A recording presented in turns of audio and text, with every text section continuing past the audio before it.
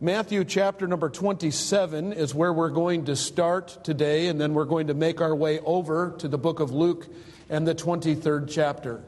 Matthew chapter number 27 is where we will begin. You can remain seated for the reading of God's Word today. This day that we are going to read about is a pivotal day in all of human history. It's a day that changed everything. You know, the whole world is dated around the existence of this man whose name is Jesus Christ. And 2,000 years ago, a man named Jesus Christ was crucified on a cross of wood. His hands and his feet were nailed to a tree. He was lifted up from the earth in front of his own mother, in front of some of his followers, some onlookers, Roman soldiers, his own countrymen, the Jews, and those who hated him and even delighted in his suffering. And several interesting things took place on the day that Jesus Christ was crucified. I believe that every single step that took place on this day was ordered by God. Everybody was in the right place and at the right time. Even Simon the Cyrenian, who was grabbed and told to help the Lord carry the cross up Calvary's hill, was in the right place at the right time. Everything that took place on this day was ordained beforehand of God. God determined in eternity past, if you will, that Jesus Christ would die, that He would pay for the sins of mankind, and He made a full payment. He didn't leave any sins unpaid for. He paid for all sins of all time so that every person at any time and at any time period could be saved. And this morning we're going to be considering some of these unique circumstances that took place when Jesus was crucified. In Matthew chapter number 27, the Bible says in verse number 35, it says, "And they crucified him and parted his garments, casting lots, that it might be fulfilled which was spoken by the prophet. They parted my garments among them, and upon my vesture did they cast lots. And sitting down, they watched him there. And set up over his head his accusation written, 'This is Jesus, the King of the Jews.' Then were there two thieves crucified with him, one on the right hand and another on the left. And they that passed by reviled him, wagging their heads."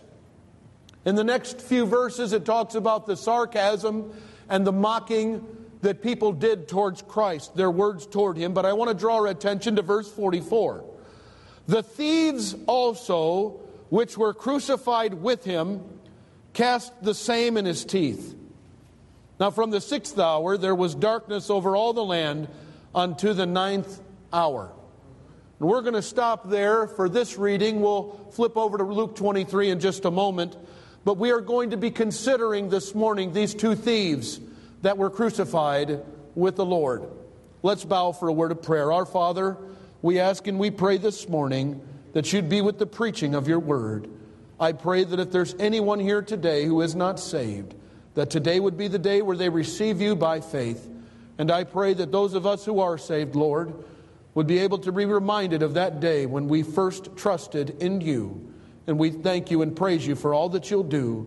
In Jesus' name we pray. Amen. In verse number 44 of Matthew chapter 27, it clearly states that both thieves, as of verse number 44, were casting the same ideas in their teeth.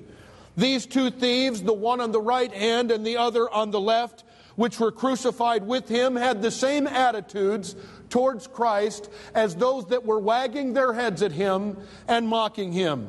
In some of the verses here in Matthew 27 and verses 40 through 43, it talks about how people were being sarcastically, they were using their words sarcastically towards the Lord, and that they were mocking the Lord. And it says that the thieves had the same attitude as these did at this time.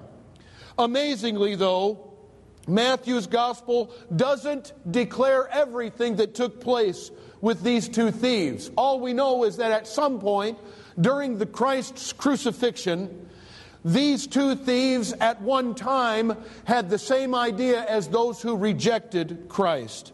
Now, if you flip your Bible over to the book of Luke, just two books over, several pages over to the right, Luke chapter number 23. Now, we know what we call the Gospels were eyewitness accounts.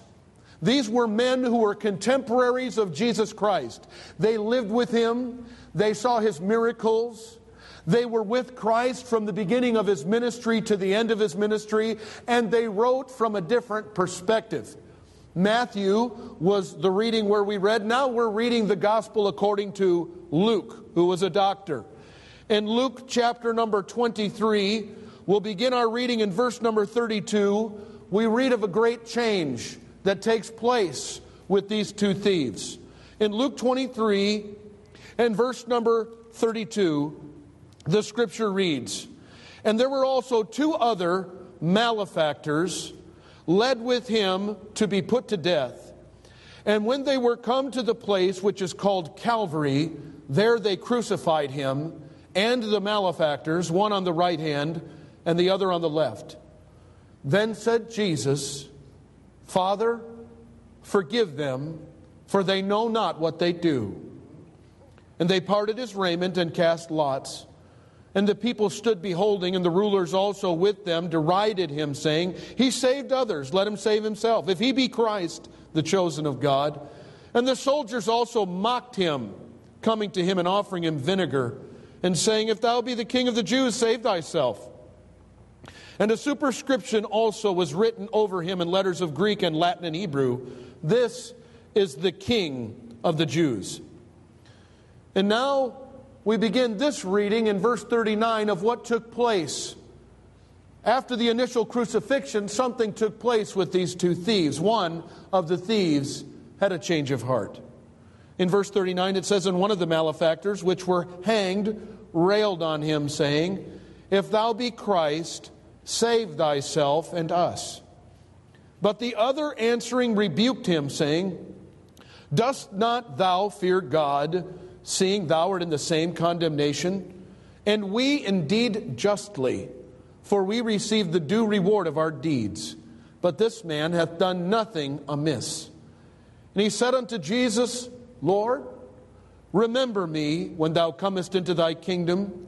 And Jesus said unto him, Verily I say unto thee, Today shalt thou be with me in paradise. What a wonderful story that took place during the most intense suffering that any man could have ever gone through. Now, as of the time when Christ was crucified, the crucifixion was bad enough. He had nails that were put through his hands and one nail through his feet. He was hung up on a cross of wood. They lifted him up. They had a post hole dug. So Jesus would have laid down on the cross. They would have took these nails, the Roman soldiers, and pounded it through his hands and his feet and fastening our Savior to the cross. They had a post hole dug. This cross would then be lifted up after he was nailed to the cross, and it would be dropped in to that post hole, and Jesus Christ would have been suspended between heaven and earth. We know that according to Scripture, Jesus was hanging there pretty much naked in front of his own mother, having been crucified.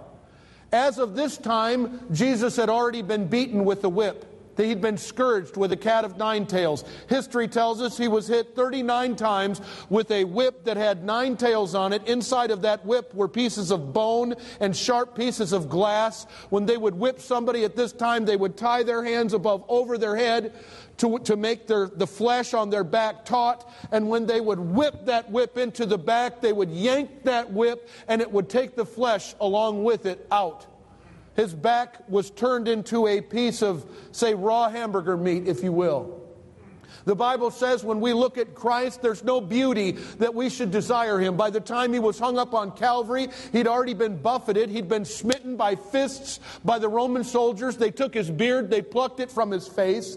He had been spat upon. He had a crown of thorns platted upon His head. He had people putting a bag over His head, taking a stick like a baseball bat and whacking Him with the stick over the head, saying, if you're the Christ, if you're so smart, if you're God, then go ahead and tell us who smote you with that. By the time Christ got to Calvary, He was irrecognizable as a man. Now He's hung up. He's in intense suffering. He's struggling for breath as He's been crucified. And He has people mocking Him, wagging their heads at Him. They come by the cross, the enemies of Christ, and they begin to say, He saved others. Let Him save Himself. I could see them as they came. They had no idea what was taking place that day. By the way, neither did the disciples. Neither did the mother of Jesus. Not many people understood what Jesus was doing that day. I oft wondered why Jesus was crucified between two thieves. Perhaps it was because Jesus at this time was stealing away our sins and paying for our sins while no one knew it. And that's exactly what took place that day. Jesus Christ paid for all of our sins on Calvary. But yet, even when He was at His most and highest suffering, He had time for a sinner who had come to Him. These malefactors were people who were criminals. They were a common criminal. They were people who were crucified next to the Lord Jesus Christ. At the beginning of these events, the Bible says that both of them were in agreement with those who were mocking the Lord Jesus. But in Luke chapter number 23, no doubt, after hearing some of Christ's words and His reaction to being crucified, something took place in the one thief's heart. Perhaps it was when Jesus said in verse 34 of Luke 23, Father, forgive them, for they know not what they do. You know, Jesus Christ knew everything about every man. He knows everything about you. He knows your thoughts from afar off. There's nothing you've ever thought that's hidden to the Lord. In fact, He knows what you're thinking, and He knows what you're going to say before you even say it. That's how smart the Lord is. The Lord knew that when these people were crucifying Him, they had no idea who they were crucifying, and they did not know what they were doing. And He said, while He's being crucified, Father, forgive them, for they know not what they do. Sometime in your life when someone's bitterly or rudely treating you, it's one of the hardest things to do, is to forgive them in the midst of the very time when they're delivering pain and suffering to you. This shows us how we are man, and Jesus was more than a man. Jesus was God in the flesh. Anybody who could give forgiveness to someone else while going through this kind of suffering, He had to have been the Son of God. Jesus was so different from any other man. This thief recognized that. But the other thief, he kind of still had that same idea and the same attitudes about Christ. And in verse number 39, it says, one of the malefactors which were hanged railed on Him, saying, If thou be Christ. Now these words railed on Him means, I speak evil against you. If you look at the words, it actually means abusive or scurrilous language about God or men, or to vilify. Now, basically, when you're reading the Bible, sometimes you can't read the voice inflections that people say. If thou be Christ, save thyself and us. If I say it like that, it doesn't sound all that bad. But if you're on one side of the Lord and you're looking at Him and you're hating Him as those who have passed by wagged their heads at Him, and He starts wagging His head at Him from that cross next to Him, if thou be Christ, save thyself and us. That's the idea of the Scripture. He was mocking the Lord. He was headed for death. And the last recorded words of this malefactor was mocking the Lord Jesus Christ. I want to say this to you about that. I don't recommend doing that. In your last day on earth, I hope you're saying things that are receiving the Lord Jesus Christ, not rejecting the Lord Jesus Christ. This man wanted Jesus for what he could do for him. He wanted salvation only. Save me. Get me off this cross. And I suppose if Jesus would have took him off the cross, he would have been right back to his old ways and his old lifestyle. Thieving and stealing and being a criminal, which was exactly why he was up there. But he didn't want Christ for who he was. And the other thief heard this, and he had had enough of it. The other thief had heard enough and seen enough. He had a change of heart from the beginning of this story, and now toward the end, he says in verse number 40, he rebuked him. He said, "Don't you fear God?" The words of Scripture is, "Dost not thou fear God, seeing thou art in the same condemnation?" And then he makes an admission. He said, and we indeed justly, in verse 41, we're receiving a just sentence for who we are and what we have done. So the first thing that this other thief is now doing is rebuking the other thief for his lack of the fear of God. He said, if you feared God, you wouldn't be saying these things to Christ the way you're saying them. He said, don't you fear God? Don't you see that you're in the same condemnation? And he said, we are receiving the just reward of our deeds.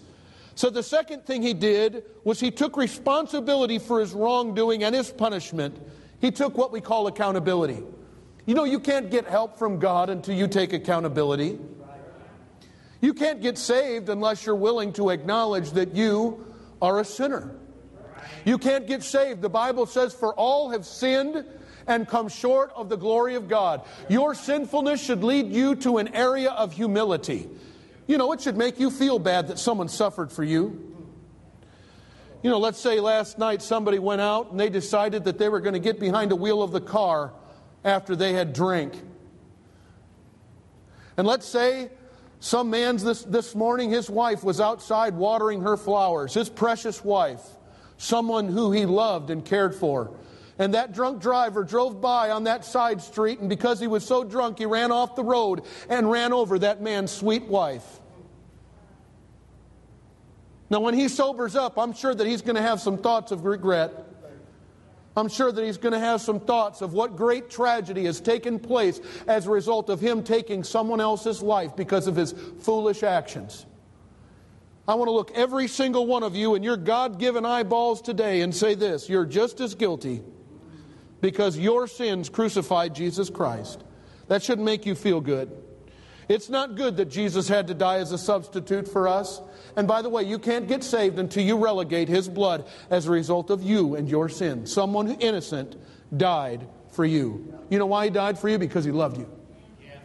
Because He wanted you to be able to be forgiven for every dirty thought you'd ever think, for every act of sin that you'd ever commit. You young people, you're yet young. You're just learning about life.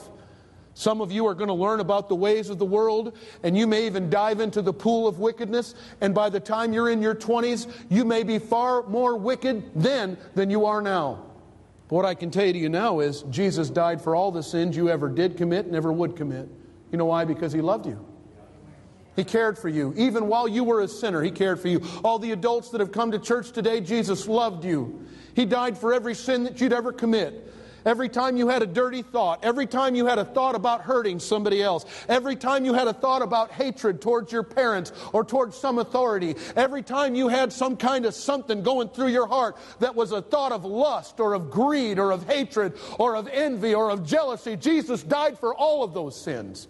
He died for everything and every one. And in order to get saved, you have to take accountability, just as the thief on the cross did, the one thief. He took accountability. He also declared that Jesus Christ was innocent. You see, in order to be saved, you have to believe that Jesus Christ is the only way that you can go to heaven. You can't get saved while you believe that there are many roads to lead to heaven. Jesus said, and you have to believe it, I am the way. I am the way, the truth, and the life. No man cometh unto the Father but by me. It's not through religion. You know, you've come to a Baptist church today, but you don't go to heaven because you're a Baptist. You may be coming to the church house today and you've got a Catholic background. You won't go to heaven because you're Catholic. You may come in with a Methodist or a Presbyterian or a Church of Christ background. You don't go to heaven based on what you claim to be your religion. You go to heaven based on Jesus Christ and what you've done with Him. It's only Christ. He's the only way to go to heaven. And you can't go to heaven without Christ. You can't get saved unless you believe that. Lord, you're the only way for me to be saved. Some people, they come to Christ and they're believing that if they add Jesus as another coat to their closet, they'll be covered. In other languages, in other countries, people believe that there are many ways to go to heaven. If I pray to the sun, the moon, the stars, the cows, the creatures, praying to and worshiping fire and different gods. And then if I just put Jesus into the closet along with all these others, no, Jesus is the only coat in the closet. All the others go. You can't get saved unless you believe He's the only way. You can't get saved unless you believe that Jesus is sinless. The Bible says that Jesus was tempted in all points like we were, yet He was without sin. He was the darling of Calvary, the Lamb of God, which taketh away the sin of the world. He never thought a dirty thought. He never committed an act of sin. Don't you dare believe what Hollywood says about Jesus. They are all liars. The Bible said that Jesus Christ was sinless. He was spotless. He was in all ways proven to be our Messiah. And He, the thief on the cross, said, "This man hath done nothing amiss." He said, "We receive the just reward of our deeds, but he's done nothing wrong." Let me ask you a question. Do you believe that? Do you believe that Jesus Christ did nothing wrong of His own doing, but He took upon Himself our sins? The Bible says that He became sin for us. You know why Jesus started sweating, as it were, great sweat drops of blood as He went through Gethsemane into that corridor when He was being squeezed beyond measure, when He became sin, when He became the vilest of sins that men had ever committed, when they were laid upon His back. Why do you think Jesus from the cross said, my God, why hast Thou forsaken me?" Even God in heaven turned His back on His own Son because He was bearing sin. He was paying for our sins. The Bible says in the book of Isaiah and the 53rd chapter that God would see the travail of His soul and He would be satisfied. That's why darkness fell from 12 noon to 3 p.m. that day. Darkness fell upon the whole land because those invisible transactions between God the Father and God the Son were taking place. And at that time Jesus was suffering for our sins, and He paid for all of them by the time He said, "It is finished." He declared Christ to be innocent. This is an important truth that all saved men must acknowledge. Christ was sinless. And now He gets done rebuking him and making a declaration that Christ had done nothing wrong. And He begins to talk to Christ Himself. Let me ask you this. Have you ever talked to Christ Himself about salvation? Some religions will teach you that you have to go through a man in order to get saved. You have to go through another man, a mediator. The Bible says you don't have to do that. You can go straight to Jesus Himself. If you're going to get saved, in fact, you have to pray to Jesus Himself. You have to pray to Him. If you've never been saved today and you're feeling this massaging in your heart that's burning in your soul where the Lord's drawing you to salvation, you know why the Lord's doing that? Because He loves you. He wants you to be saved, and you can be saved. And if you're ever going to get saved, you're going to have to go straight to the source, and that is Jesus. This thief on the cross had this access to Christ. He was close to Him. And he looked at Jesus, and he says in verse 42, the first word that came out of his mouth is a key word. The word is Lord. Verse 42 says, "And he said unto Jesus, Lord." This word Lord means master, having power, or supreme in authority. He recognized that Jesus Christ is Lord. I want to tell you this. Jesus Christ is every bit as much as Lord today as He ever was. He's not just the Savior. He first is holy, and He is the Lord. He is in charge. He recognized Christ as Lord. He's saying, Lord. He called Him by a proper name. Jesus is not a male boy. Amen. Jesus is high and lifted up. Matter of fact, the Bible says God gave Him a name that's above every name. And that the name of Jesus, every knee should bow and every tongue should confess that Jesus Christ is Lord, to the glory of God the Father. He said, Lord, and then he says this, would you remember me? Remember me when thou comest into thy kingdom. He wanted the Lord, when he went into his kingdom, whenever that would be, and it would be later on in that day, in just a few short minutes, both Jesus and this thief would be in that glorious kingdom, in that place of bliss and rest. He said, Lord, would you remember me? Isn't that a great request? Lord, don't forget me. In eternity, remember me. I'm a thief, Lord. I'm getting the just reward of my deeds, but I want you to remember me when you get into your kingdom. And graciously, at the height of Christ, now listen, when you're in pain, how many of you have ever been in excruciating pain? How much thinking could you do for someone else? One of the hardest times to think about someone else and their needs is when you're in excruciating pain. And yet Christ looked at him and told him these words. He said, today you'll be with me in paradise. In just a few short minutes, their suffering would be over. The thief on the cross would have his legs broken. They were going to take his feet from those nails. They were going to break his legs to where he couldn't pull himself up anymore. Often these crucifixions would take 3-4 days for people to die. Yet Jesus gave up the ghost in just a few minutes here. The scripture says here, he said, today you'll be with me in paradise. Graciously, Jesus said, today's your last day where you'll suffer. You know, there's some truths in that. You know, in life, we go through suffering. Some of us, and some of you, are going through a great bit of suffering even now with your health. Our bodies are not meant to last forever. Some of the people of the membership of the Metropolitan Baptist Church are now shut-ins. They can't even come to church. They'd like to come to church, but they don't have the physical ability to be here. Just last night, one of our members was taken to the emergency room, and today they're at home. You know, we have people all over this congregation who are suffering. There's some people here today who talk to me about their family members who are in a hospital even to this very day. Our bodies are going to decay. They're going to wither away, and we will get to a place called death. The Bible says, and as it is appointed unto men once to die, and after this the judgment, our bodies will not last forever. The question is, where will you be if you die? In the thief on the cross case, this man who called to the Lord and said, remember me, Jesus said, today you'll be with me in paradise. I want to tell you something. Paradise with the Lord means one thing. Your troubles are over, brother. Life's day is going to soon come to an end. Oh, those songwriters had it right when they said there's coming a day when no heartache will come. No more clouds in the sky, no more tears to dim the eye. All is peace forevermore on that happy golden shore. What a day. A glorious day that will be.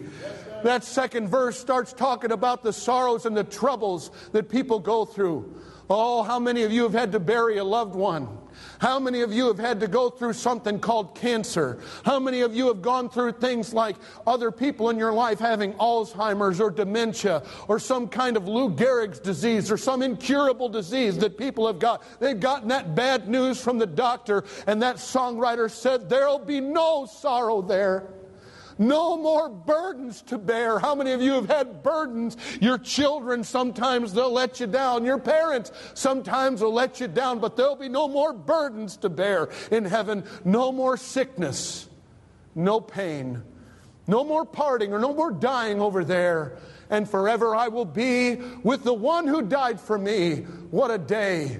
A glorious day that will be. That thief on the cross, when Jesus said, today you'll be with me in paradise. I'm sure that brought glory to his heart. The Lord's going to remember me, and I'm going to be with him today. Years ago, and I've told you this story before, there was a young lady who was in her 30s with 4 children, diagnosed with an incurable cancer, stage 4. She was heading to eternity, and she said, I'm aggressively fighting cancer, but I'm completely trusting God. And she said, I never want to lose sight of the fact that to be in perfect health is to be in the presence of Jesus. You shouldn't lose sight of that either. Because when we get to be with the Lord, troubles are then going to be over. Our last burden will be laid down. Salvation came to this thief. Let me ask you this. Can you identify with the thief on the cross? Have you ever come to Jesus and Jesus spoke words of peace to your heart? He can. He will. If you're not saved, He wants to save you. The thief believed on Jesus as Lord. The question for you is this: have you received Jesus Christ as your Lord and Savior? If you haven't, you've come to the right place today. We can show you from the Scripture how you can believe on the Lord Jesus Christ and be forgiven of all your sins and go to heaven when you die. Have you accepted that Jesus Christ has died in your place for your sins? If you haven't, I want to invite you to come today. I want to invite you to come now. And I want to invite you to receive Jesus as your Savior, just as the thief on the cross received Christ. Let's stand together with our heads bowed and our eyes closed as we prepare to have this verse of invitation. When you stand up, if I see your eyes, I shouldn't. Bow your heads, close your eyes, have this moment of private time with the Lord. The music's about to start playing. And even if the music doesn't start right away, if you've been worked on by God and you need to be saved, all you need to do is step out of your pew and come on down here to the front. Come see me. I will direct someone in this congregation to show you and help you get saved. Just last week, we had someone come down, receive Jesus Christ as their Savior. There might be somebody here today and you've never been saved by God's grace. I want to invite you to be saved today. He's calling your name. He's done everything He's ever going to do to save your soul. He's died. He was buried and He rose again the third day. His blood has been shed. He paid for everything. As Brother John sings, with your heads bowed and your eyes closed, I'm inviting you to come. As Brother John sings, won't you come? Come on now. Jesus is calling. It's a simple act of faith to believe on Christ as your Savior. Maybe you need to pray for someone who is lost. Won't you come? He's waiting and watching for you and for me. Preacher, I'm not saved. I want you to come. You need to be saved. You come.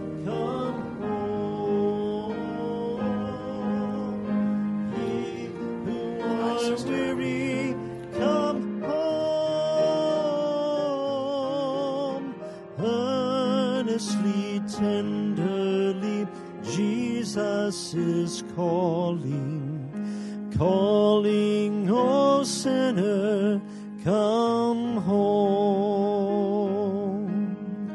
Why should we tarry when Jesus is pleading, pleading for you and for me?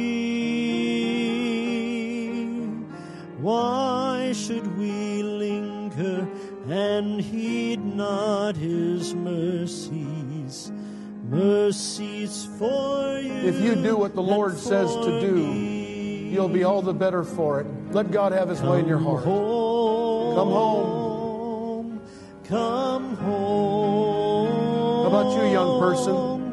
I'm not saved, Pastor. If you're not, I'm your friend. Christ is your friend. People in this church are your friends. We can show you. We can help you. Let us help you be saved today.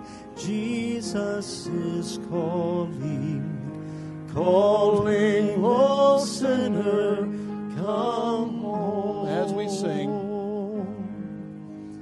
time is now fleeting, the moments are passing, passing from you and from me. Shadows are gathering, deathbeds are coming, coming for you and for me. Come home, come home, ye who are weary, come home. Earnestly, tenderly, Jesus is calling, calling, oh sinner, come home. and if no one comes, we're going to close. Maybe you're here today and you've never been scripturally baptized, and you want to join the church through baptism or a statement of faith or a statement from another church that you'd come in from a church of like faith. Maybe you need to do something in this invitation. Maybe you need to go put your arms around somebody else's neck and say, hey, listen, I'm praying for you. Maybe you need to make amends with somebody. Maybe God's got something else on your heart. Or maybe you've been putting off this issue of salvation. This verse is your verse. You come as we sing. Oh, for the wonderful love He has promised for you and for me. Though we have sinned, He has mercy and pardon for you and for me. Let's sing together. Come home, come home. Ye who are weary, come home. Mercy tenderly, Jesus is calling, calling, oh sinner, come. If you can join me in saying that God is good, say amen. Thank you for being here in our services today. We pray that your heart has been blessed for being here. We hope that you feel welcome. And if you're visiting with us, we want to encourage you to be back with us as soon as possible. We have Sunday evening services here at Metropolitan. You're welcome to come back this evening at 6 p.m. Please be back if you can be tonight. We're looking forward to great services with the Lord this evening at 6. And we do want to thank everybody for your prayers this week. Brother Alan Webster accompanied me up to the Northland and helped me move my stuff. All you young people who helped me unload that trailer in 10 minutes, we appreciate you for doing that for me. And I thank you for welcoming part of my family. Tyvon Rice is basically an adopted son of ours, been a part of our family for some time. And Tyvon is pleased to be here in this place. And I believe that so far he's been made to feel very welcomed here.